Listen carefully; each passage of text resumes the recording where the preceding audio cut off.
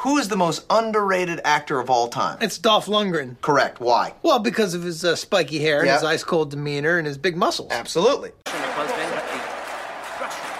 must break you.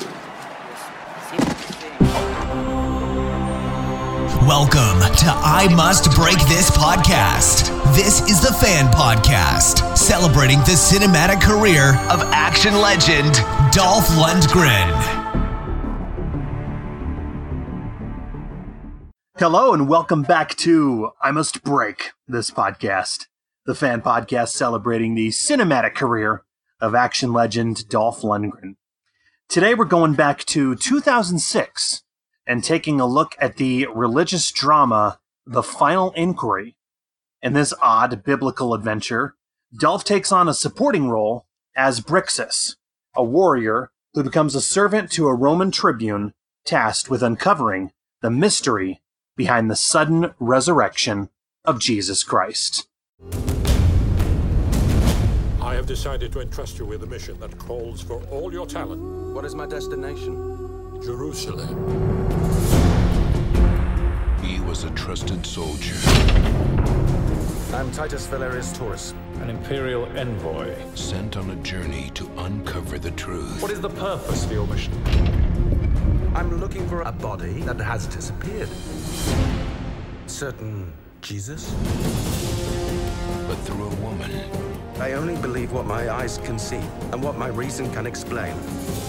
His disciples, they're faithful to him even after his death. He would discover a mystery more powerful than he ever imagined. Jesus has resurrected. He's alive. Now, experience a film about the search for a secret that could bring down an empire. It's the beginning of another world, another kingdom.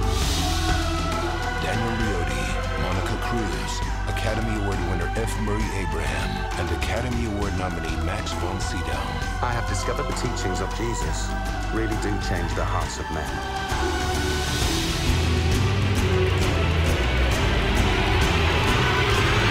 The Final Inquiry. I'm your host, Sean Malloy, and joining me to chat this one today is Matt Poirier of the Direct-to-Video Connoisseur blog and podcast. Matt, thank you so much for coming on, man. Thank you as well for having me. It's definitely I've enjoyed listening to your pod for a while, and it was great when you were on mine, and I'm happy to be on again. It's really cool. Well, yeah, it's really kind of cool because, I mean, let's face it, okay? I host the Dolph Lundgren podcast that looks at many direct-to-video films, and you also host the Direct-to-Video Connoisseur. I love that title, by the way. The Direct-to-Video Connoisseur blog and podcast, and you also dabble in discussing and talking about quite a few of these direct-to-video action movies, and I figured it was only fitting that we finally join forces to discuss a biblical movie. So there you go. Yeah, for sure. We consider Dolph to be the Babe Ruth of direct-to-video movies. He's the only person on the 50 Club on our site, meaning he's the only one who has over 50 movies reviewed. And of course, we still got a good ways to go for him. He's probably going to get past 60, but yeah, so he's featured quite prominently. I think somebody did the math out that he's accounted for about 5% of the movies we've reviewed out of the 1,000 that we've done so far, or 1,000 plus. Well, and actually, before we talk about your blog and podcast, because I have a bunch of questions about that, I was really looking forward to this discussion because I'll just be honest with you right now, Matt. This is one film that, as hard to believe as this may sound, coming from the guy who does the Dolph podcast, this is one movie that I never saw. It was one that just never looked that interesting to me. I knew that Dolph was a supporting character, so that right there made it something that I just never was going to seek out. These biblical type movies are really not my thing either. I think these are kind of geared and made toward a very specific and niche market. But, doing the podcast, I figured, okay, look, I'm looking at all. I'm looking at them all, right? I'm looking at the highs and the lows, the good, the bad, the ugly. And I remember when you and I got in contact, in touch, I kind of gave you a crop of films that he had coming up, and you actually handpicked this one, and you said, "Look, I think this one will be the most interesting to discuss. So I guess before we fully get rolling, I have to ask, Matt, because a lot of people are going to be wondering why discuss this movie. Why did you pick this one? Well, I think it's the ultimate Dolph completist movie. Like, it's hard to recommend this to anybody who's not a Dolph completist.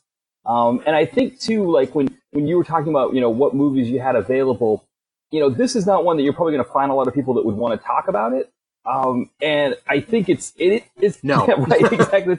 And I mean, I will say for me, I have, just in that vein of being a completist, I've seen a couple that, I think Gary Daniels has done some of the religious ones, and, Eric Robertson. It is one of those things where, like, when you're really digging deep into that direct-to-video, that direct-to-video genre, this subset of direct-to-video, and this, of course, is a little bit unique because it was like a Italian production, made for TV there. It's a little different, but yeah, you're kind of delving into territory where you really need to be that kind of completist to want to do it, I think.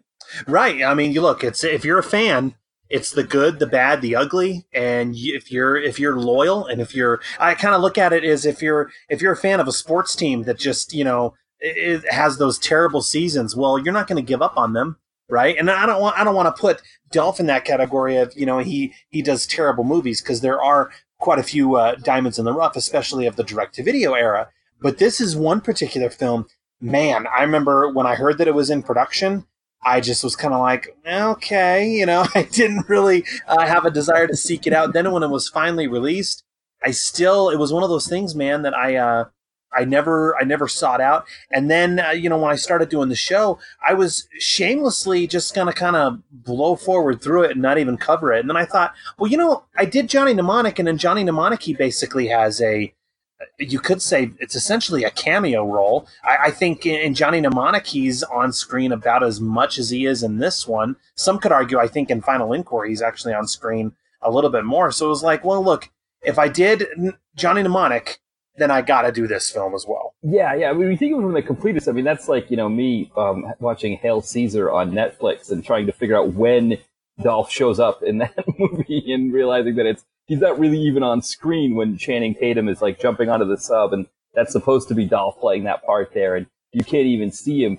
And so, yeah, there is that part where it's like, you wanted to see Dolph in whatever he's in, like this HBO 45-minute short movies that Andy Samberg did, I think, like the Tour de Pharmacy, those kinds of things. It's like you just kind of want to see Dolph in whatever you can see him in, and so that includes something like this, just to see what it is, see what it was like with him in it. Yeah, definitely. Well, and actually, before we fully get into the film, I have to admit, I feel kind of bad. I mean, because I love your podcast, I love your blog.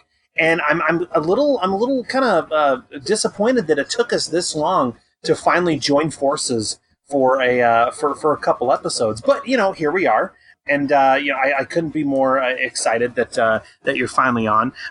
Go ahead and tell us a little bit about your blog and podcast. If I understand correctly, the blog started first, and then you did the podcast. Is that right? Yeah. So the blog started in like May of 2007, and the whole idea behind direct-to-video connoisseurs, I wanted to evoke this image of like an Alistair Cook type person, with the smoking jacket and the ascot. But instead of watching like an 8-part, BBC miniseries on Nicholas Nickleby or something like that, instead watching Dolph Lundgren movies, and PM Entertainment action flicks and things like that. And of course, what I learned soon into it is that connoisseur is not an easy thing to spell. So telling people about the site, it was not easy to tell them how to find it. But that's kind of always been the image. I would say, I think it was in 2014, I was a guest on the Drunk on VHS podcast with Mo Porn, and then John Cross was also of the After Movie Diner, was a guest as well. And they were doing their own podcast night that they were creating, and they said, hey, we had fun with you on, why don't you, do a show with us? And so I started the podcast then, and it's just kind of been floating along ever since. I mean, the blog is probably the main thing, but the podcast is cool because, like, I can meet with people like yourself, and we can come on and kind of get into a film in a little bit more deeper way than you can like an 8-paragraph blog post. Yeah, most definitely. I mean, and I looked at your blog quite a few times, actually. Anytime you review a new movie, I always have to go on and look at it. And I feel like, it's awesome because I feel like you and I are, action movie blood brothers, I guess, in a sense, because we are both, I think, taking such time. I mean, really, looking at, because I've listened to quite a few of your episodes of the show, and then of course read your blog, and I think it's really amazing, and it's really cool to see someone else who is just picking apart a film like, for example, Acceleration. Okay, taking this film Acceleration and then just picking it apart with a fine comb, and going through it. And I think the general public, I mean, let's be honest, Matt, I would argue that I don't even think the general mainstream public would even see a film like Acceleration. And I think the ones that would probably have it on maybe as background noise or whatever it may be. But it's awesome to meet someone else who is willing to take a look at one of these films and really dive into it and figure out, okay, what was not just Dolph Lundgren, but okay, Gary Daniels, for example. What was going on in his career, and what was his headspace when he took on a film like Recoil, for example, or whatever it may be, right? Yeah. And I gotta say, one thing I love about your podcast that's really great is that, like, I might do a movie like Acceleration, and I'm kind of just doing it from the standpoint of somebody who just watches it, and like what I'd like to see or things like that. And so I might say, like, okay, Natalie Byrne deserves more, shine in this, because she was really the lead in the film, even though we see Dolph on the cover and he's the one that, people are going to come to the site to read. But what I love about your podcast is you'll get an interview with someone like a Natalie Byrne. And so we kind of get that behind the scenes of what it was like. It's almost like I kind of speculate on what it might have been like. But then, yeah, when you get a chance to talk to them, sometimes it's like, okay, that's exactly what I thought. And other times it's like, whoa, no, actually, I had that wrong, or wasn't exactly the way I thought it was going to be. Yeah, thank you so much for saying that. Yeah, because and that's the other thing too, that when I go in and when I've done a lot of these interviews, I mean, every one of the people who I've been fortunate to speak with, they really let you know like how much it is. I mean, a lot of these movies, and let's be perfectly honest, a lot of these movies are not great. You know what I mean? A lot of them are shot very quickly over the course of a few weeks, if that even. With some of them, Dolph, I think, is on set for only 5-6 days, whatever it may be. But I think in the end, there's still a lot of work that goes into these films, not just from the actors, but from the post-production people and the editors and everything like that. And so while it is, let's be perfectly honest, while it is fun and easy to shit on one of these movies, I think it also getting to speak with a lot of these individuals, you also kind of gain an appreciation for it that you would not have otherwise. I mean, for example, early in the show, I got to speak with Christopher Kulikowski, who wrote and directed the film Retrograde, which I'm sure you've seen Retrograde, right? Yes. Oh yeah. Yeah, and so what's amazing about Retrograde is not a great movie. I mean, I think a lot of people would kind of put that at the bottom of the barrel of both Dolph Lundgren and Gary Daniels, his entire filmography.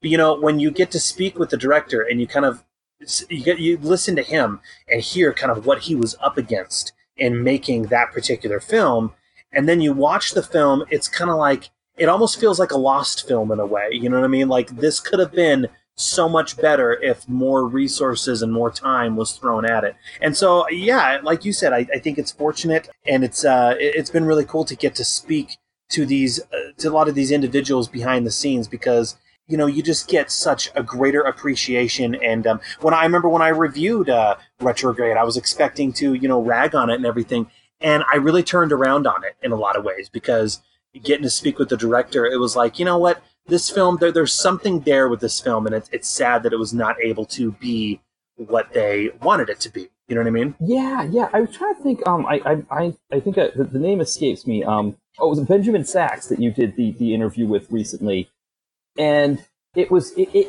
amazing. The way he described the process, where it's like, okay, here's the movie we want to make, and then they say to him, okay, what do you think is the budget for it? And he gives them a number, and they say, well, can you do it for $2 million less, or whatever that is? And then you start to really see, like, okay, now this is where they have to start to cut those corners or try to make it.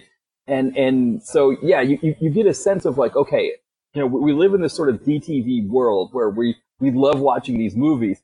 We have to kind of be realistic and I think Mitch Lovell, who does the Video Vacuum, he always talks about how he he grades DTV movies on a curve. And I've been trying to work on that mindset myself and be like, okay, you know what? I want them to do this in a movie. They probably wanted to do this in the movie too, and they just didn't have the budget for it. Right. Well, I mean, for example, Bruce Willis has now kind of entered the world of DTV, we can say, you know what I mean? And, what's funny is just last week, actually, the trailer for Bruce Willis's latest movie hit. What is it, Hard Kill?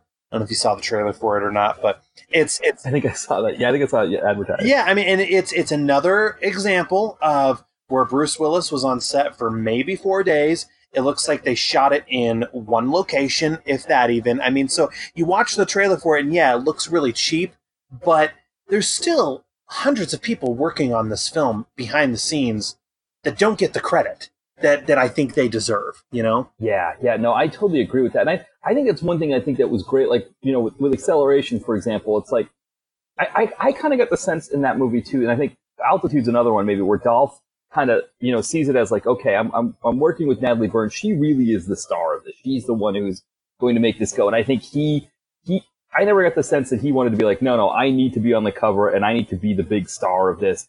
Like, I think he wanted to see her sort of be the star, which I thought was really great. And I think that's great. Like when you were able to interview her and, my review, I tried to kind of, push her a little bit more in there.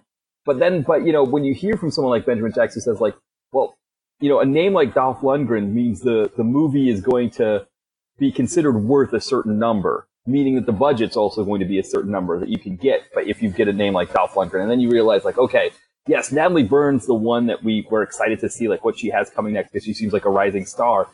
But if they don't have that Dolph Lundgren name on there, and who knows if we would have seen it, if it would have been on our radar without that name on there. So you kind of get it. Like, okay, there's a reason why Dolph's name is first, even if he's not in the movie as much, or he's sort of spending most of the film, behind, watching a monitor or something like that.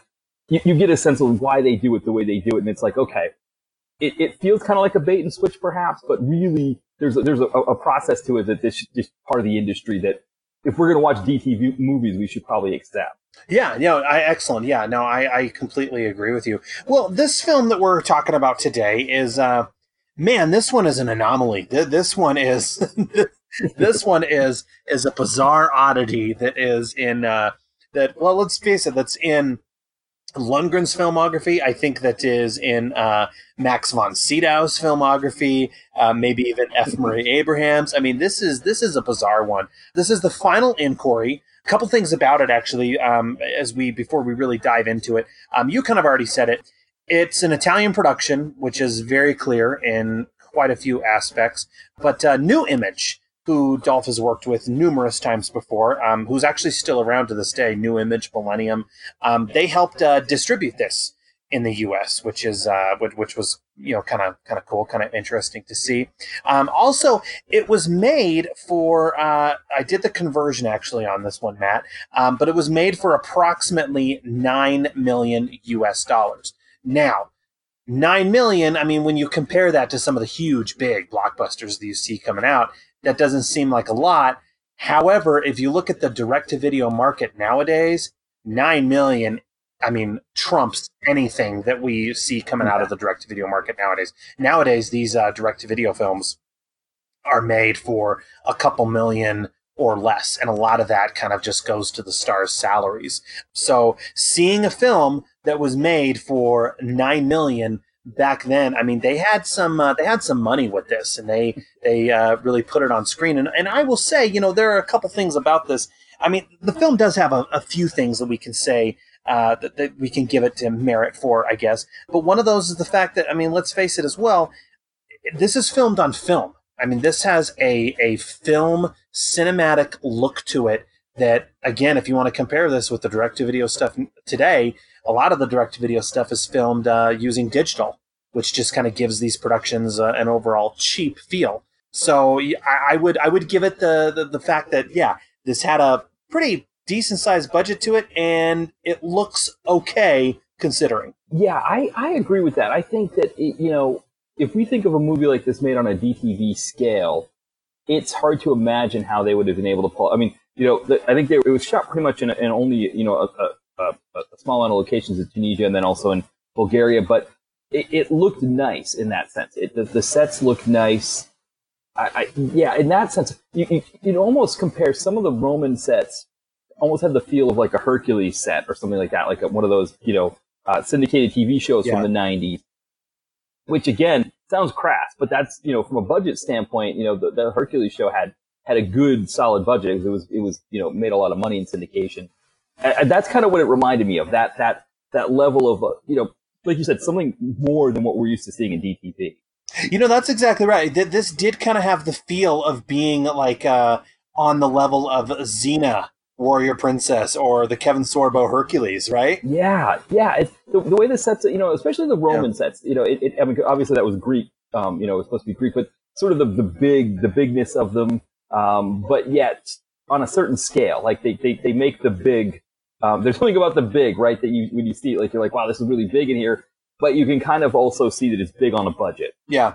Well, I mean, and we should also say that this particular film, it was filmed around the later part of 2005 into 2006. At least here in the States, it was not released until 2008. It sat for a little while before finally being released to DVD in, it was February of 2008 by 20th Century Fox, which was kind of interesting. 20th Century Fox, they had a short-lived Christian label that they were kind of experimenting with, and this was one of the films that they used to kind of sell that particular label. I will say this kind of brought me back a bit, Matt. I don't know about you, but I will say I do kind of miss the days of those genre labels, especially from Fox. I don't know if you remember these days, but 20th Century Fox, they had quite a few. They had one label was Fox Atomic, which specialized in horror.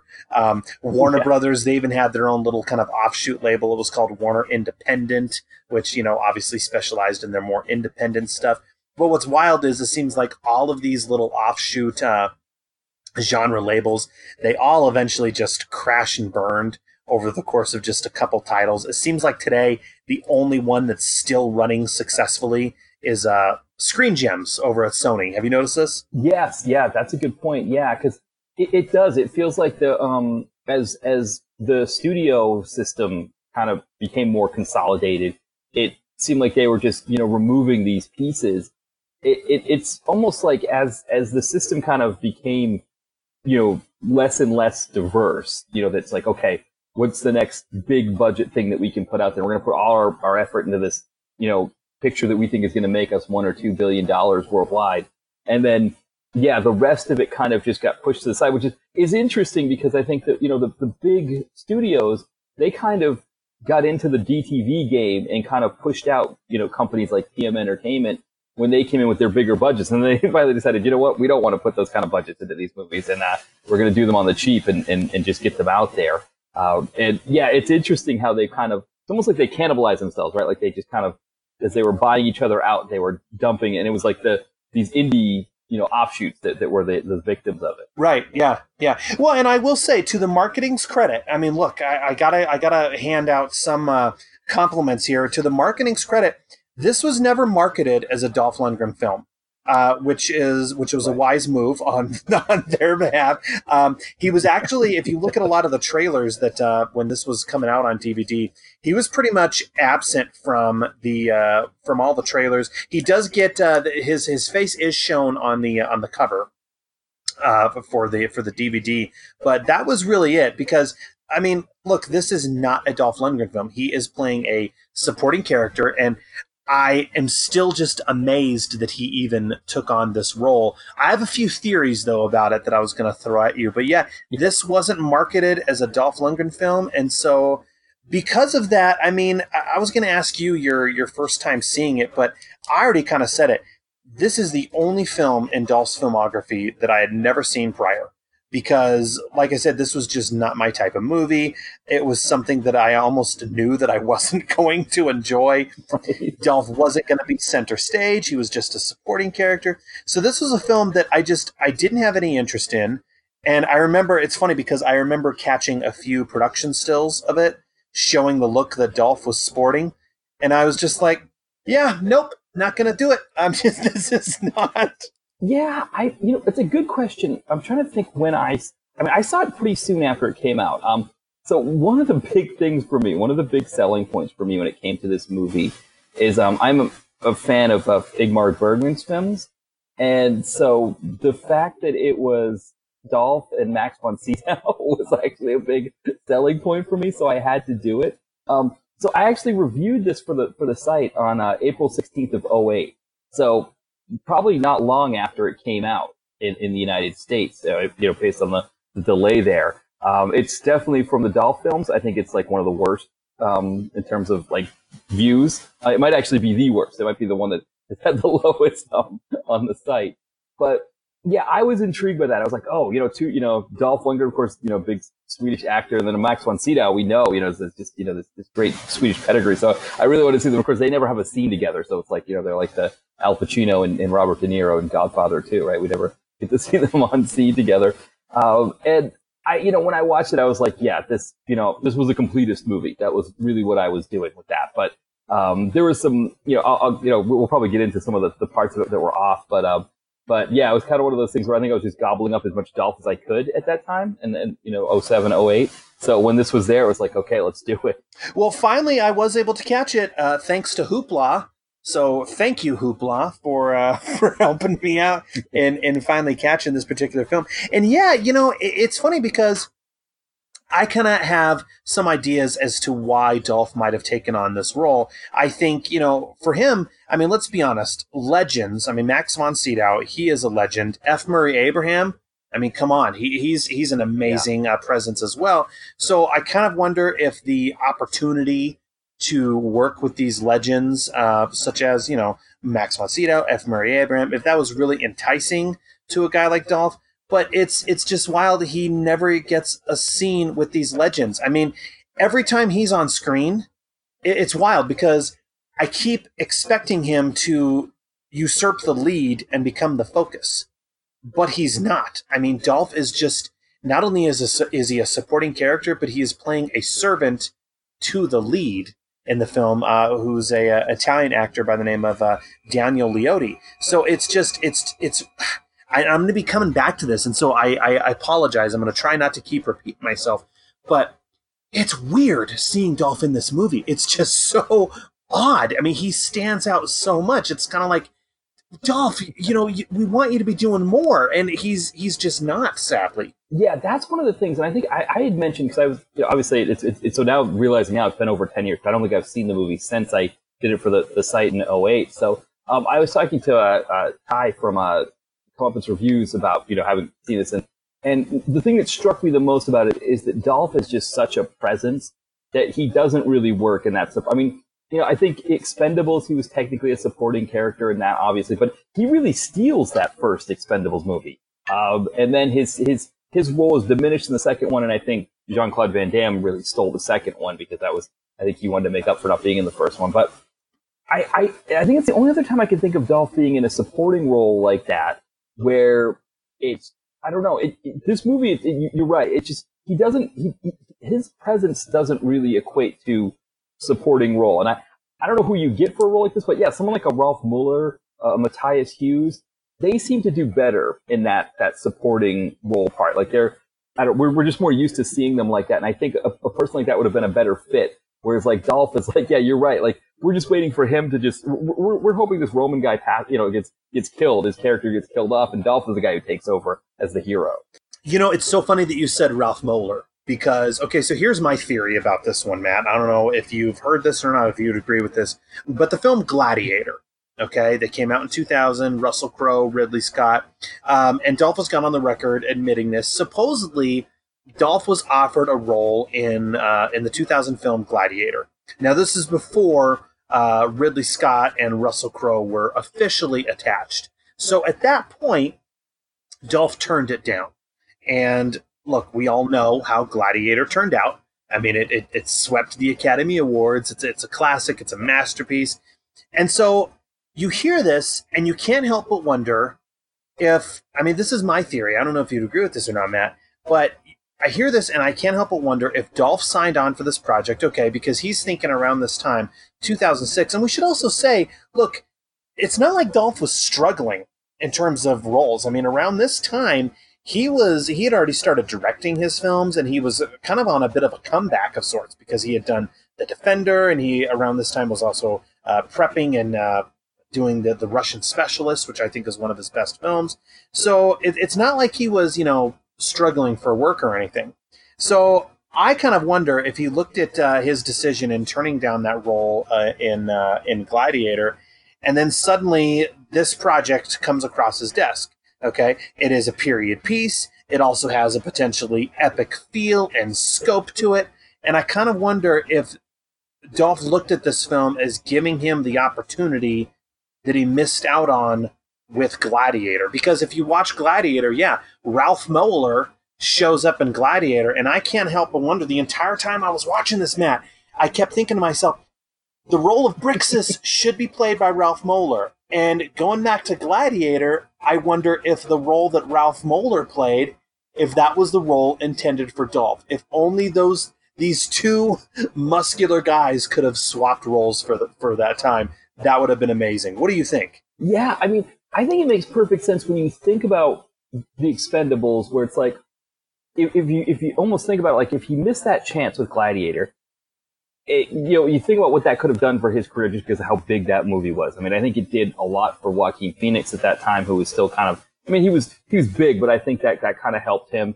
And I think, yeah, for Dolph, it would have elevated the roles that he could have gotten. And I could definitely see him being like I almost get the sense that was how he treated The Expendables when he was in that movie too. He's like, this is my chance. This is my chance to get back in here on the big screen. And he does hit it out of the park there. And I think that's what led to this, in the 2010s with him doing more big screen films like Creed 2 and Aquaman. And I could definitely see him looking at it being like, this is another chance for me to do something here, to be with these actors, with Max von Sydow.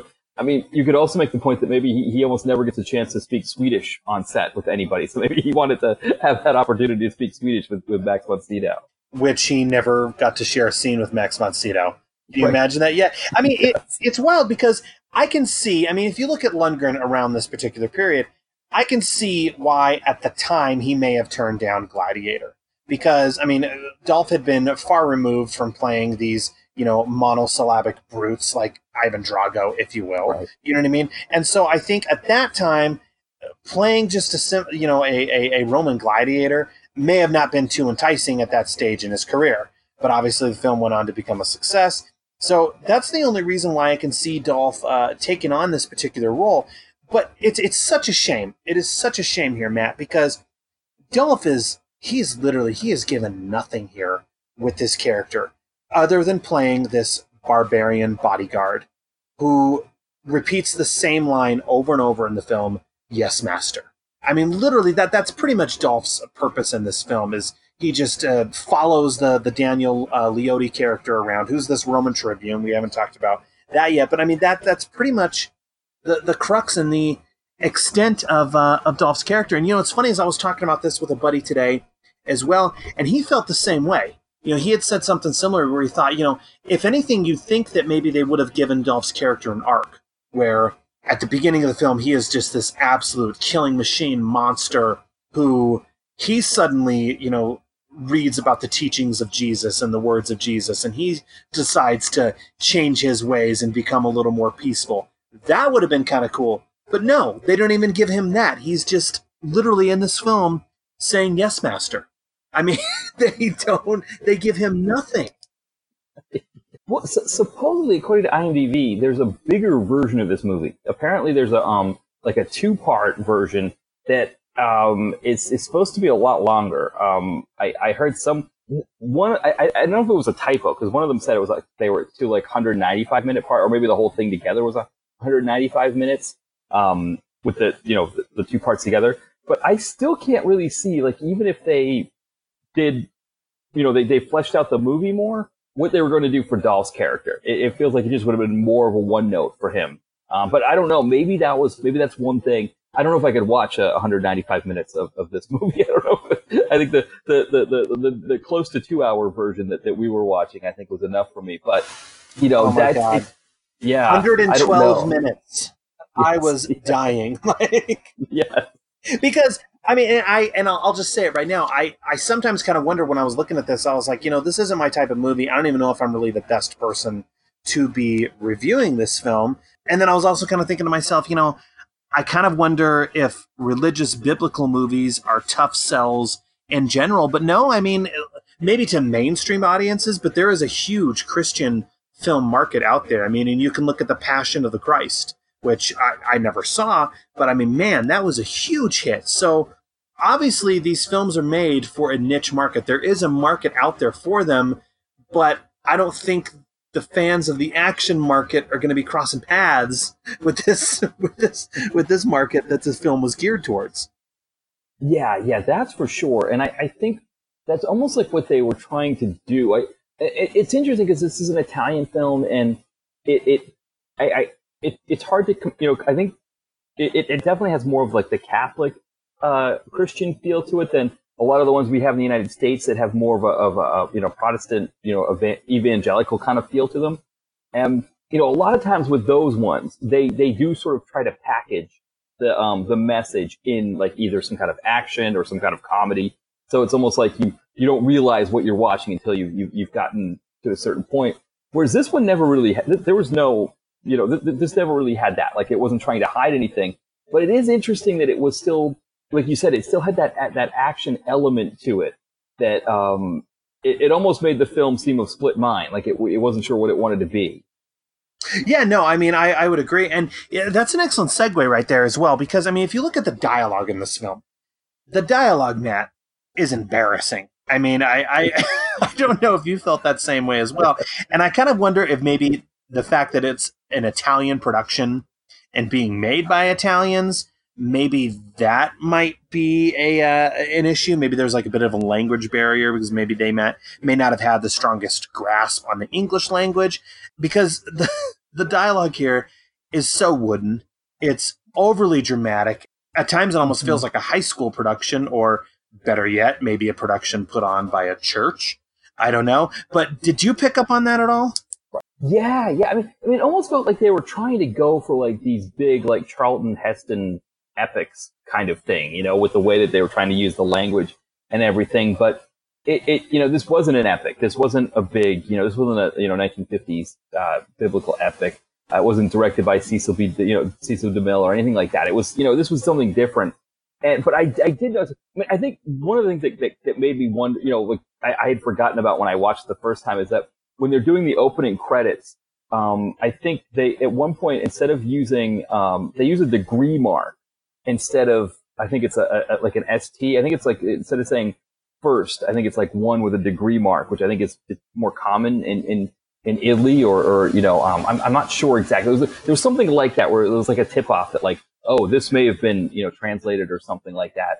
But it's not really like that. It's not like kind of like the Tower of Babel kind of approach to, like the old spaghetti westerns, where everybody would just speak their own language and then it would just get dubbed over into whatever language they wanted it to be at the end. That's not really what this is. I mean, everybody's speaking English in this. But you're right. It does feel like it went through some kind of a filter where they were trying to make the language work. Which, I mean, you had F. Murray Abraham on there at least. He's at least someone who could have maybe said, this isn't exactly how this should be said or something like that. Well, and maybe, I mean, look, maybe this is how they spoke in ancient times. I mean, we don't know, but I wrote down some of the lines of dialogue, mainly from Dolph. I mean, let's be honest, from Dolph. So when we first meet Dolph's character, pretty much, we should probably establish Brixus becomes the servant to Titus Valerius Taurus. We're going to hear that name spoken multiple times in this film. I don't know if you picked up on that or not. yes. But Brixus becomes the servant to Titus because Titus and the Roman soldiers, Titus is leading all these Roman soldiers under his command, and they get into a forest battle with Brixus is a member of these like barbarian warriors, this tribe, and Titus kills the king in front of Brixus, no less, which is, we're supposed to be a very dramatic scene here, right? And then orders Brixus to be his servant. And so Brixus is immediately assisting Titus in spouting battle lines, like we discussed. He keeps saying, "Yes, master," throughout the film. But as Brixus is begrudgingly deciding to become Titus's servant, he says a couple lines. He says, "And you'll never have my loyalty unless I decide to give it to you." And then, maybe less than a minute later, he says, "Will allow us to render funeral honors to our king. In exchange, I shall use my sword at your service." Do people talk like this, Matt? Like, this is like... Yeah, you know what it sounded like? It sounded like when you watch, like, those old, like, you know, Miles O'Keefe, like, Ator movies, like those old, like, sword and sandal films, you know, that were made in Italy a lot back then in the 80s, too. Right? It's kind of the same thing, and you were like, you were wondering if someone was going to come in with, like, a hubcap shield or something like that, you know, as you were watching it. Yeah. You know, I mean... I guess if you want to give Dolph's character a little bit of merit, we do get to see him swing an axe, which is cool to see. I mean, we've seen Dolph weld a sword a couple times. We've seen him weld machine guns, etc. So, but him getting to swing an axe, that's a first. And it's pretty cool to see. Unfortunately, they don't really have, at least to my knowledge, it didn't appear that they had a fight choreographer on set, because these battle scenes are just so clunkily filmed and put together. It almost feels like the Dolph and everybody who's on screen. If you watch carefully, I had to rewind a couple times because I was laughing. It's like they almost start picking up battle as soon as the camera comes their way. Did you notice this? Yes. And I wonder too, because I remember seeing Cynthia Rothrock did a behind the scenes of, I think it was a Tiger Claws movie, and she realized that she was on in the movie that they didn't have a fight choreographer. They had to kind of make up their own stuff, which was a shock to her because she'd been doing Hong Kong stuff. I wonder if it's kind of the same thing where Dolph was like, you know, okay, I've done this kind of thing before. Okay, here's how we do it. But I mean, how much work would it take to get these, you know, especially a lot of these extras, to be able to do these things so it looks realistic? You're probably right. It was probably one of those things where, like, you know, and I mean, like you said, you could see it when you're watching the film that people who are just kind of standing there doing nothing, suddenly it's like, you know, oh, it's my turn. Okay, let's fight, or let's swing our swords at each other. Well, and there is a pretty jarring moment in the film where I'm looking at it and I'm thinking, man, these costumes and these sets are all fairly impressive. I mean, you said it already. It was filmed in a combination of Tunisia and Bulgaria. But then again, it also has the feel of being one of those productions where all of the costumes were rented from a warehouse that specializes in biblical and religious productions. Because what's wild is I think many of the direct-to-video Westerns are the same way. You know, I've read that with a lot of those Westerns that go direct-to-video, especially with Trace Adkins, it seems like Trace Adkins is always on one of these these direct-to-video Westerns. But I've read that Westerns are all relatively cheap and easy to film because the ranches and the costumes and everything can just be rented from a warehouse, like right then and there in surplus. Here you go. And so, like I said, there's this kind of moment where it's like, wow, the costume designer really went to work. But then you kind of have to sit back and you think, no, I bet you there's, you know, I don't want to call it a biblical movie warehouse, whatever it may be, but, you know, no way where all these costumes stitched together. This came from some kind of Costco of movie props, we'll say, and they were recycled for another biblical production the next week, right? Well, yeah, and I think most of these, like, biblical period pieces are shot in Tunisia, so it would make absolute sense, wouldn't it, that they would have, like, that kind of, like, you know, sort of turnkey approach to the whole thing. Like, we've got sets here, we've got the costumes, we've got extras. Just come in here and make your movie with your stars, and we've got everything else here. I wouldn't be surprised if that's the case, that that Tunisia's got a whole system down there, whatever part of it is that the movies are shot, and it's probably a whole industry for them where they probably, you know. So I think most of these biblical period pieces are shot there. Yeah, exactly. So, you know, but if you look at the conflict of the film, I mean, Titus Valerius Taurus. So, by the way, Matt, anytime we say the character Titus, we have to say the full name, Titus Valerius Taurus, because that's how apparently it's in the film. Right. So, but he's tasked by Max von Sydow's character, who's playing Tiberius, to investigate the death and mysterious disappearance of the body of Jesus of Nazareth. So Brixus accompanies him on this mission. They meet the notorious Pontius Pilate, who oversaw the trials of Jesus and sentenced him to death. Now, here's where things are really interesting for me, Matt. I don't know if you picked up on this or not. But Pilate is played, and I'm going to say his name wrong, so please forgive me, but he's played by an actor named Hristo Shapov, who's worked in a few New Image productions already, one of which with Dolph, Command Performance. He played the Russian Prime Minister in Command Performance a few years later. But here's what's wild. I had no idea about this. Again, I have never seen Passion of the Christ, but apparently he also played Pontius Pilate in Passion of the Christ as well a couple years prior. Did you know this? I had no idea, because I've never seen Passion, so I had no idea. That's crazy. I haven't seen it either, but I saw that on IMDb, and I was thinking, man, like he's fell into a niche for himself, huh? Yeah, because I was thinking for that role, I mean, obviously David Bowie, when he did it in Last Temptation of Christ, was the coolest person to do it, but his version I thought was really cool.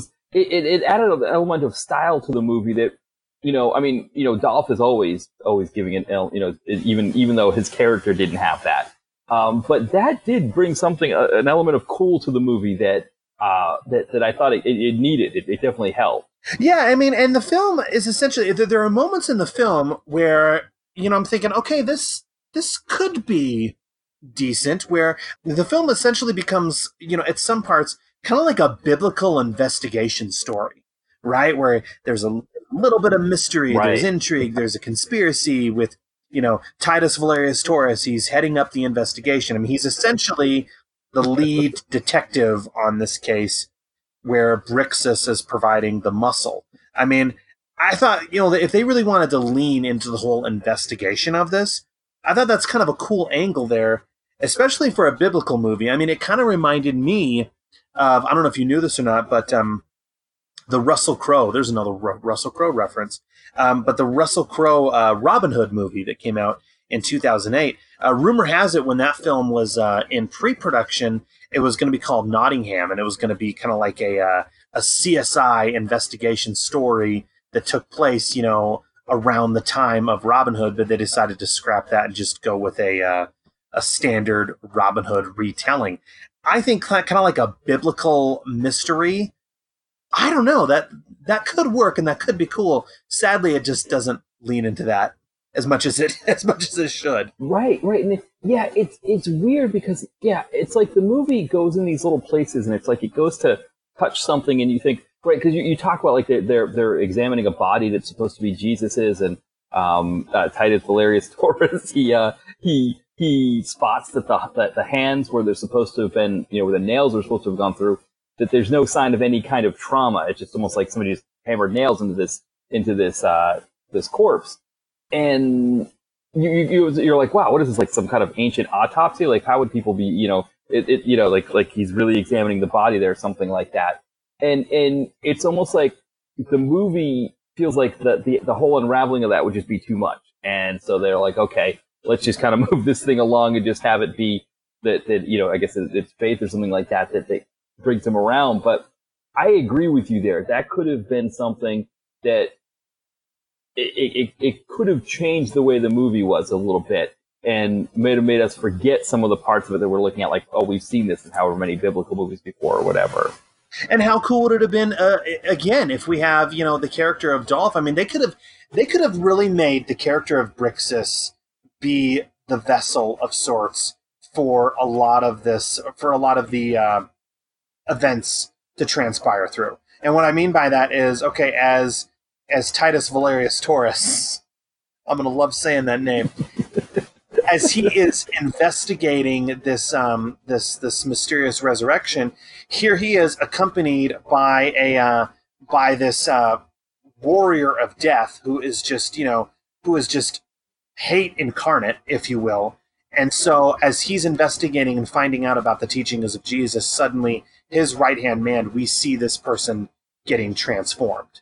I mean, I think that could have been kind of cool if they would have done something like that. But no, they just decide to just kind of go paint by numbers and pretty much retell the Bible for us. Yeah, and it's almost like with Dolph's character, they kind of made it seem like he was already converted. He just didn't, it was like he seemed like he got it first or whatever. Like it was almost like he didn't need to be converted.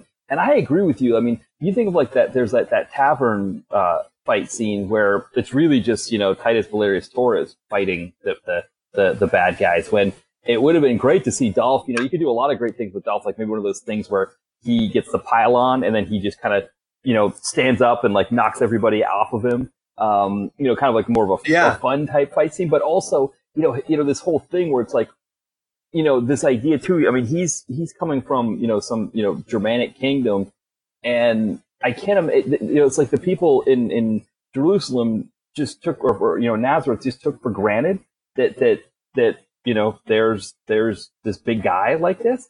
What would have been awesome is if they kind of were like, who is this? Or, he stands out like a sore thumb, like where, like they're going to be suspicious of Titus Valerius Torres because he's standing around with this 6'5", blonde guy with a beard and an axe. And, there's so much more they could have done with that. I totally agree with you there. Well, we get some twists thrown in the investigation. I mean, we find out, you already mentioned the body that is supposedly Jesus, that is kind of thrown about in the investigation. Later on, Pontius Pilate comes clean, and correct me if I'm wrong with this here, because it kind of gets a little muddled here, but he says that Jesus' death was faked. They gave him a drug that made it appear that he was dead, but he really wasn't. And this was all to kind of keep his disciples and followers at bay, right? Right. I think so. Yeah, and exactly. And then he has to question, Titus Valerius Torres questions the Roman soldier that was supposed to have pronounced him dead. And the funny thing is that it's almost like this kind of plot convenience theater thing where the soldier first tells Titus Valerius Torres, well, I knew he was dead because I'm a soldier. I recognize what death is. And so then he tells him, okay, well, now, how did you know he was dead? Oh, well, I stabbed him. It's like, okay, well, now you really must have been dead because you stabbed him. It's like, why didn't, you buried the lead there. Why didn't you say that before? Like, I'm a soldier. I stabbed him. That's how I know he was dead. Before that, so it was weird, kind of those inconsistencies in the plot as well. Well, that's not even the wildest part of this film, Matt. I don't even know how to even go here. So Titus Valerius Torres falls in love with a young gal named Tabitha, who's played by Monica Cruz, sister of Penelope Cruz, who looks just like her sister. It's wild. But she is engaged in an arranged marriage that is set up by her father. This is the casting of F. Murray Abraham. So F. Murray Abraham plays the father, whose name is Nathan, which is another bizarre casting choice here. But this is where things just got crazy for me. So she stands up to her dad. She stands up to her dad, Nathan, saying that she is not going to marry the man lined up for her. She is instead going to run off with Titus Valerius Torres. And this sets F. Murray Abraham's character off in a rage, where he starts brutally beating her with his sheep-herding staff, and this practically kills her? Like, what is this here? Like, suddenly, what movie did this become? Right, because I guess it was supposed to be this idea that if she's going against her father, like, he has the right to do that, which, in that time, I guess he would have, but you're right, you wonder what F. Murray Abraham's thinking as he's, he's done his share of movies that are not the greatest. I mean, I saw Finding Forrester with him, which was like, his character was just like trying to do the best he could with this script that was making him into this evil teacher, which I've never heard of an evil teacher before, but he was an evil teacher. Or at least not in that context, but, he's done some bad movies before, but this one was just like, he must have just done like, I just got to go with it, I guess. I just got to keep being this character and do what's in there. Because then he suddenly, like, he recovers from beating her, and he's like, now he's trying to get her to wake up, and it's just, I don't know how he made sense of it, but he's a professional actor. He did what he was supposed to do with the part. Maybe he always wanted to go to Tunisia and Bulgaria, and he figured, hey, a free trip. I mean, I don't know. But, it's wild that, you have F. Murray Abraham in here, and he's only in the film for only a few scenes, if that even.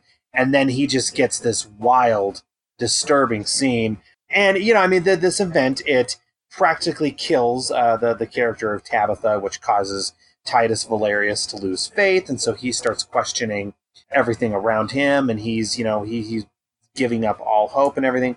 And then we get to another really, really odd scene. I don't know how you feel. What are your thoughts on the campfire scene between Titus and Brixus? So it's supposed to be a nice scene where Titus Valerius Taurus and Brixus, they're supposed to understand one another, and because they both come from different backgrounds, but we see them now as to where they're equals, but it's really kind of odd here. I'll go to you first because I had some thoughts on it. What did you think?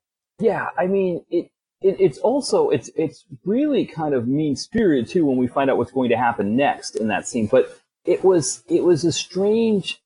I don't know. Yeah, it was kind of filled, like the conversation was kind of filled with non sequiturs, where it's like, I'm going to give you your freedom, and Delph's like, oh, I was already free, and stuff like that, because I guess he was happy to be in service of this guy.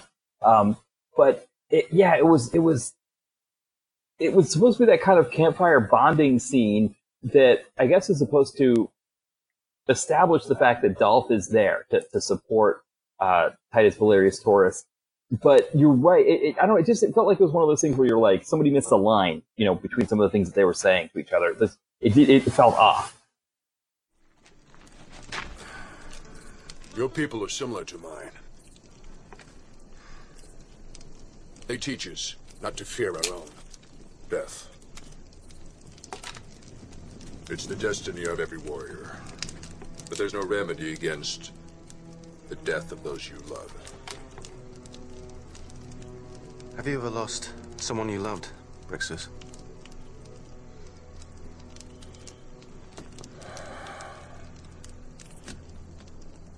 I had a wife and son. The plague came to our forests. That was bad luck. I could not fight. I took them and ran away to the shores of Hyperborea. But I did not run fast enough.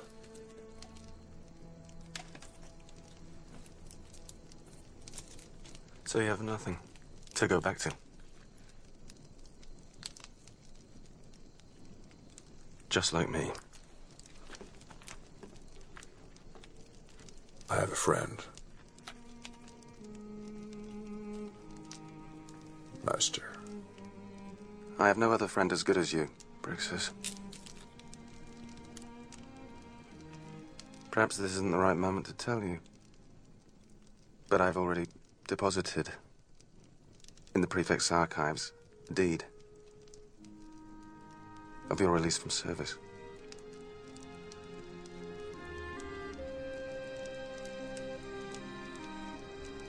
You are a free man, my friend.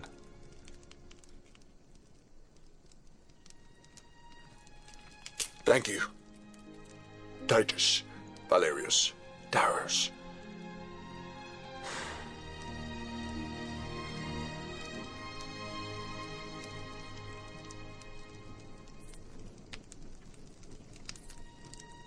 But I've always been a free man. That's true, Brixus.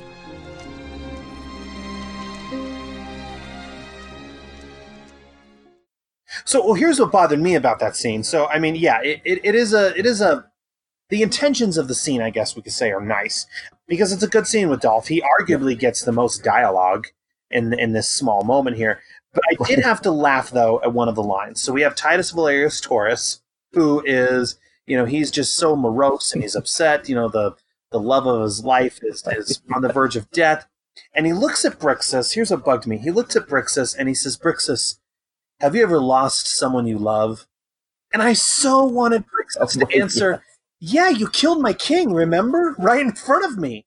Right, yes. That's right. That's right, because he talks about his wife and son. Yeah, and it's like this guy that you're serving, stabbed so maliciously your king, right in front of you. Did you forget about this? Yeah, that's a good point. It's like, it's amazing how some of these movies, I mean, I was thinking of it as like the Fast and Furious thing, where it's like, in one movie, Jason Statham is trying to kill the Rock, and he's trying to kill Vin Diesel, and then the next movie, he's helping them to like rescue Vin Diesel's baby and stuff like that, and it's like, hey, everybody's back to normal, everybody's good, and it's like, no, Jason Statham blew up your house, like he's trying to kill you, and now you're good with it, and it's kind of the same thing with this movie. Make a movie all about him, right? Exactly. It's like, you killed my, I mean, first off, it's this Roman invading army. These people are just trying to live where they are in wherever it was in Western Europe. And they get invaded by the Romans. The Romans, like you said, they kill the king, there. And Dolph is, in order to be able to do the funeral rites for, his king, he has to agree to be the servant of this guy. And suddenly they're buds. They've grown to love each other. Maybe because he's Swedish, they want to go some Stockholm Syndrome kind of stuff or whatever. But for a Dolph movie, you're right. It's really weird to think of Dolph as being subservient to anybody, because it's not right. what we watch Dolph for. It's not what we go into it. He's not, this is Dolph Lundgren. This is, Olympic caliber karate expert, going to MIT on a Fulbright scholarship. He's like the absolute, like the ultimate mensch, right? That we, when he walks into a room, everybody else is like, oh, there's Dolph, and in this movie, he's, I think that campfire scene was kind of like the ultimate, like, man, what is Dolph doing in this? Because we see how good he is, and he's still being subservient to this other guy who we're just like, what is this guy doing? I mean, I'm sure probably for Italian audiences, he probably is a big deal for them, but we don't know who he is. Well, can I just say real quick, I mean, did you see the new Bad Boys movie, Bad Boys for Life? No, I haven't yet. I haven't had a chance to catch that one. Okay, well, shoot, then I don't want to do a spoiler, but there is a twist in Bad Boys for Life where so a major spoilers to anyone who is listening, but in Bad Boys for Life, the great Joe Pantoliano comes back once again as their commander. And Joe Pantoliano is an amazing actor, but he is so funny in those Bad Boys movies. I mean, he holds his own so well with Martin Lawrence and Will Smith. And, okay, Matt, if you're okay with it, I'm going to spoil it for you. Go ahead, spoil it. But Joe Pantoliano was killed mm-hmm. in the third installment. And so, you had two movies, 2.5 actually, if you want to count, at the point he's killed in Bad Boys for Life. But you had two movies establishing the character of Joe Pantoliano and how he is, he's this fun commander, but he also, really loves the cops under his command and everything like that.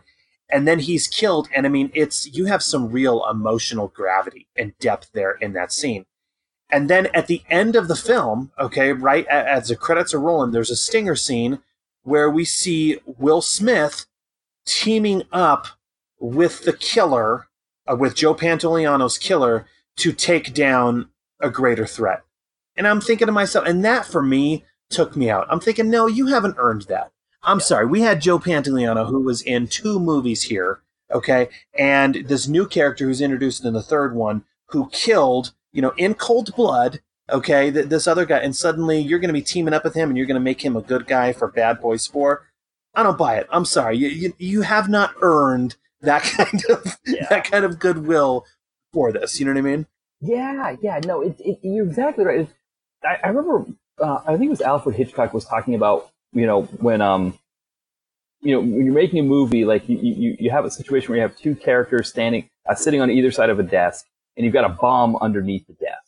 And you need to get the audience to think that the bomb is going to go off. You've got to get them to that point where you think the bomb's going to go off. But the audience will not appreciate it if you blow up those 2 characters. You've created these 2 characters. You've gotten them to this point where you're worried about if the bomb's going to go off or not. But because we care about the characters now, if you blow them up, it's going to be seen as mean-spirited.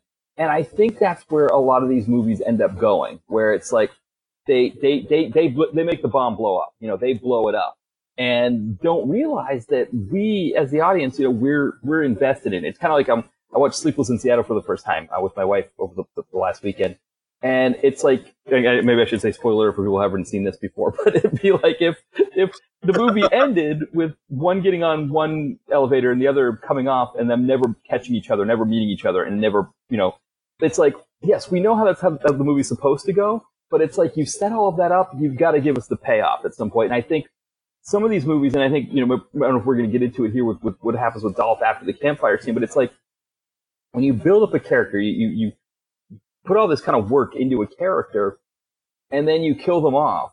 It's something that you really have to understand that your audience. I don't know. I think a lot of movies today, they don't respect their audience enough. The way that Hitchcock said, "I'm not going to blow up that I'm not going to make that bomb go off for those two people." I think more filmmakers need to look at that and say, what does my audience want to see from these characters? Where do they want to see these characters go? Yeah, that's an excellent point. That's an excellent segue as well, because unfortunately, Brixus is not able to stay for the duration of the movie. He is killed by some arrows while trying to protect his master, Titus Valerius Taurus. The two characters do share a tearful goodbye, where they express their appreciation for one another's friendship. But that's the end for that's sadly the end for Brixus. He dies. It's sad because he ends up dying to protect how do I want to say this? He dies trying to protect the guy who he really shouldn't have been having to serve in the first place. You know what I mean? Like, Brixus, my friend. Tell your emperor. It's not worth the effort. Looking for the answer. We shall all find out. Brixus. Sooner or later. My friend.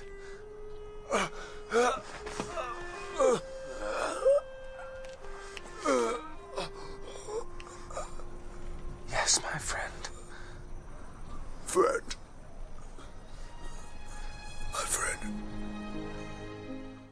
Yeah, exactly. I mean, that's the thing, is that, the movie does all this work to build this character up, and then it's like, you're right, like, he should have just been hanging out in Western Europe with the rest of his crew, fishing, hunting, telling stories while they're drinking, all that kind of stuff, and instead the Romans come in there and just completely upend their life, but we're supposed to be okay with that because it's Titus Valerius Taurus who does it, like, somehow he's supposed to be the good guy with that, and it's like, no, you got this guy killed, it's like he died for you when he shouldn't have had anything to do with you, if you had anything to invade his land, the Italian peninsula would have been fine for Rome. They didn't need to go all those other places.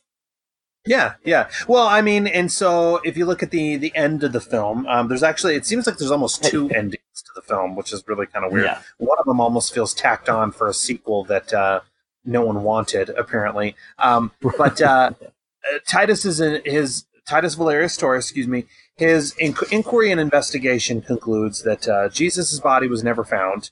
So he can't be conclusive as to what exactly happened to the body. However, he does deduce that Jesus had the power to inspire people through his words, and it's the language of love is all that is needed. It has the ability to change the hearts of men and inspires them with peace rather than war. I mean, it's at this point in the film, Matt, where, all biblical, let's face it, all biblical religious movies are propaganda in some kind of way, but it's here at this point in the film where it is very clear, okay, this is what the film is trying to do, this is what the film is trying to say. I mean, it is literally spelling everything out for us as we find out that Titus Valerius Taurus, he also ditches the Roman Empire, joins Tabitha, and starts a new life among the followers of Jesus, because that's the place to be, right? Those are the good people. That's what we need to do, right?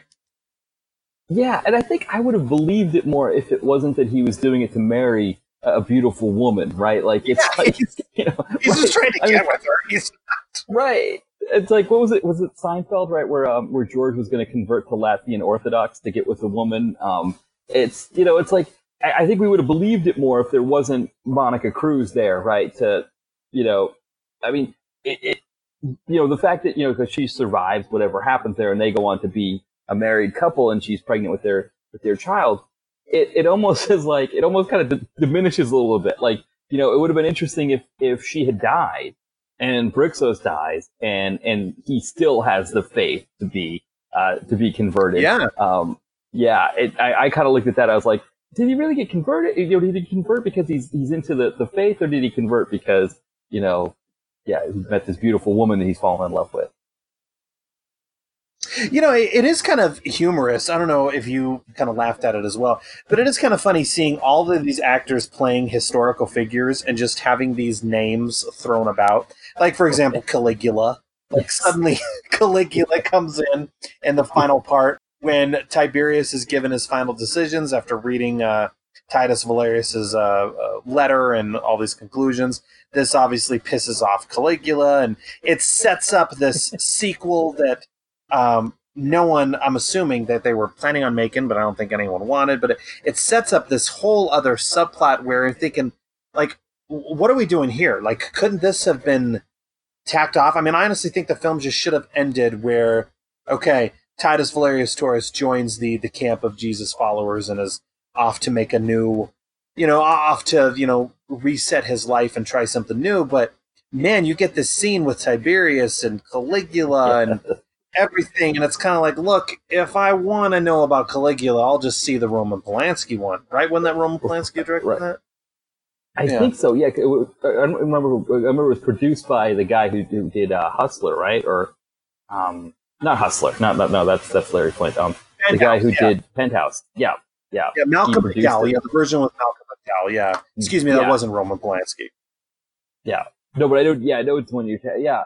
I mean, there was revisionist history too, because Tiberius was not a really nice guy. Like, they make him out to be this like really nice guy who's like really, kind of thoughtful and wants what's best. And suddenly he would have converted the whole Roman Empire to Christianity if it hadn't been for Caligula doing all this stuff. None of that was. I mean, Tiberius was not a nice guy either. He wasn't Caligula bad, but he also wasn't, Max von Sydow playing him in this movie good that he was depicted as. And yeah, I don't know why they even needed that. Like, why did we need to think that Tiberius would have converted the whole Roman Empire? I mean, it wasn't until, what was it? I can't think of the name. It starts with a C. There was an emperor, I think it was like in 480 or something like that, who finally, it was a long time after that they finally converted to Christianity. But like, that was just kind of out of nowhere. It's just like, oh, by the way, Tiberius would have converted the whole empire to Christianity in 35 AD. Like, no, just read I, Claudius. I think I thought Robert Graves went a little bit about Tiberius in that one, because I think Claudius was alive for Tiberius's reign as well. Not a nice guy at all. Not the kind of nice guy who's just going to lay back in Capri and be like, oh, Titus, Valerius, Taurus. Yes, come, I want you to do this job for me and all this stuff. It's like, no. I don't know what made them decide that. I don't know what gave them this idea that they wanted to even go that route and make him into, maybe, I don't know. It didn't make any sense to me at all. Yeah, I don't know if they felt that people, devout followers of the Bible and everything would have, been upset if that was not included. I don't know, but and look, I got to correct myself. But yeah, Caligula, you're exactly right. I always, this is weird. Roman Polanski directed Macbeth. I don't know why I got those two. Oh yes. So please forgive me. That's a hard. That Macbeth is like, I think it was like right after Sharon Tate was murdered. That is a gruesome, dark Macbeth. That's for sure. Yeah, no, but the Caligula, the infamous Caligula with Malcolm McDowell, was directed by Tinto Brass, as well as Bob Guccione, who was one of the founder of Penthouse. So there you go. But like I was saying, I think if I had to give this film one small merit, or one thing that I think is good about this film, is the way in which the film literally spells out moments of the Bible and reenacts those events. And I mean, it's very, very scripted. I would think that, okay, if someone comes into this and has never, knows absolutely nothing about the Bible, knows nothing about, any of these, I don't want to say stories, but anything about any of these biblical figures or anything like that, okay? and they come into this film and they actually learn something and decide to start going to church or whatever it may be, even if it's just one person, then I feel the film did its job, right? Yeah, for sure. I mean, I think that's what the goal is. And yeah, I mean, obviously these ones are, an Italian one's a little bit unique, so I think it is like more of a Catholic vibe to it, which is, a little bit different, I think, than some of the more, evangelical ones we have here in the United States for more Protestant ones. But yeah, I think that's kind of the goal. And I think, anybody who watches this and at least feels that kind of inspiration, I think, it does its goal. And I think I like the sets that they had for this. And I think, especially in Tunisia, some of the areas where they shot look really nice. So there was that bonus as well. And also I don't know if they shot in Capri. I think they were also in the coast, in Tunisia. That area looked really nice, that Mediterranean coastline. Well, so we are at the moment of truth, Matt. Okay, so here we are at the end. I like to do 2 recommends, one as a Dolph Lundgren film and one as a film in general. So in your opinion, Matt, considering your experience with direct-to-video films, does The Final Inquiry get a recommend from you on either of those fronts? I think The Final Inquiry really is one of those ones where if you're a Dolph fan and you've seen so many other Dolph movies, you have to see it. I mean, it is free on like Tubi. I think Tubi has it, or maybe not Tubi. But you said, like you mentioned, Hoopla has it. FilmRise has it for free. So a lot of places you can get it for free.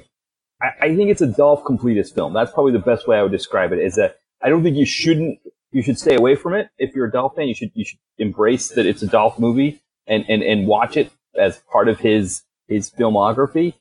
And beyond that, I don't know if I could recommend it beyond that, for someone who's just kind of looking for a movie on a Saturday night or something like that. Yeah, well said. Yeah, with regard to my recommend, like I said earlier, this is just not my type of movie. It's one that I never bothered getting around to watching prior to this, and for good reason. As a Dolph Lundgren film, I would say, in my opinion, it can't get a recommend because he's really he's not in it that much at all.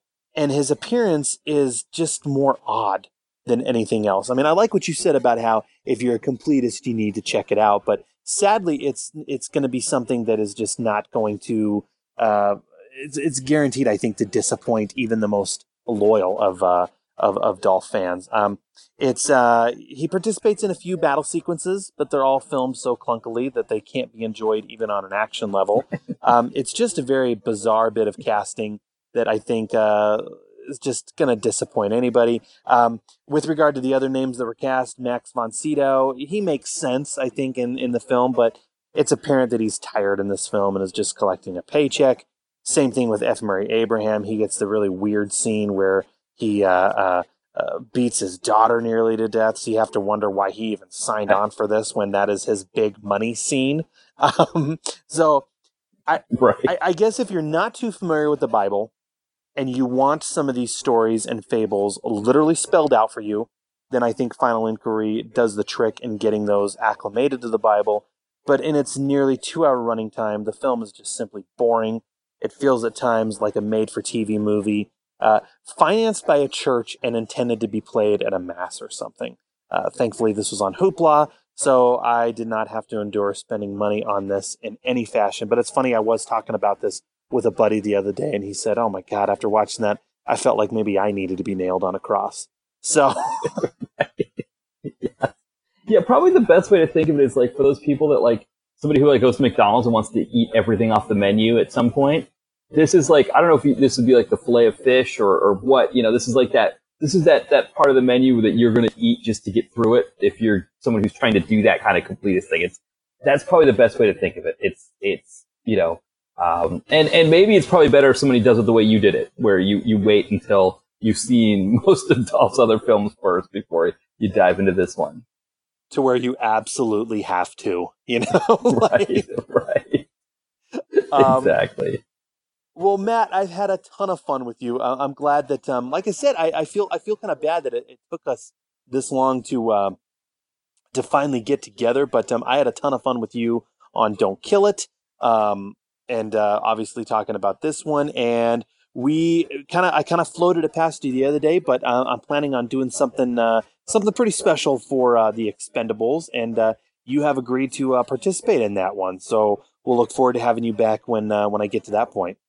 Yeah, I can't wait. I think that's going to be great. It's one of my favorite Dolph performances. Is the Expendables. So I shouldn't give away the upcoming podcast and say too much about it, but I'm excited to do that. So, well, and real quick, your blog and podcast, we can find it on iTunes and Stitcher. Is there anything else that you're working on, or anything else that you want to give a shout out to or mention? Yeah, so I mean, the blog is dtvconnoisseur.blogspot.com. Also, my novel Chad in Accounting is out. You can get that on Amazon, Kindle, and Kindle Unlimited. And I just started a Threadless for the direct-to-video connoisseur. So that's dtvconnoisseur.threadless.com if you want to buy some DTV connoisseur shirts or things like that. But yeah, the blog is where you get everything. So if you just go dtvconnoisseur.blogspot.com, everything's there. Awesome. Well, yeah, I recommend everybody check it out. You write really well, and like I said earlier, it's awesome to see someone else also paying attention to many of these films that I feel just do not get the cred and the attention that they rightfully deserve. Yeah, I can't agree more. And same thing for you. I really love what you're doing with the podcast, and in particular, I mean, I love this kind of thing where we talk about one of those Dolph movies, but I also love those conversations with people behind the scenes, because it really does. It's yeoman's work, as you say, that people are doing to make these movies happen. And we explore them for Dolph. We love them for Dolph, but there's so many other people that are involved, and it's great to hear their stories and kind of give us a fuller picture of what we're watching. Yeah, most definitely. Well, Matt, thank you very, very much. Till next time, I will be looking forward to the next time we get to chat. But to everyone out there who is listening, please feel free to rate and review the show on iTunes, Stitcher, or wherever else you go to subscribe. We always appreciate the reviews. And we'll see you all next time on I Must Break This Podcast.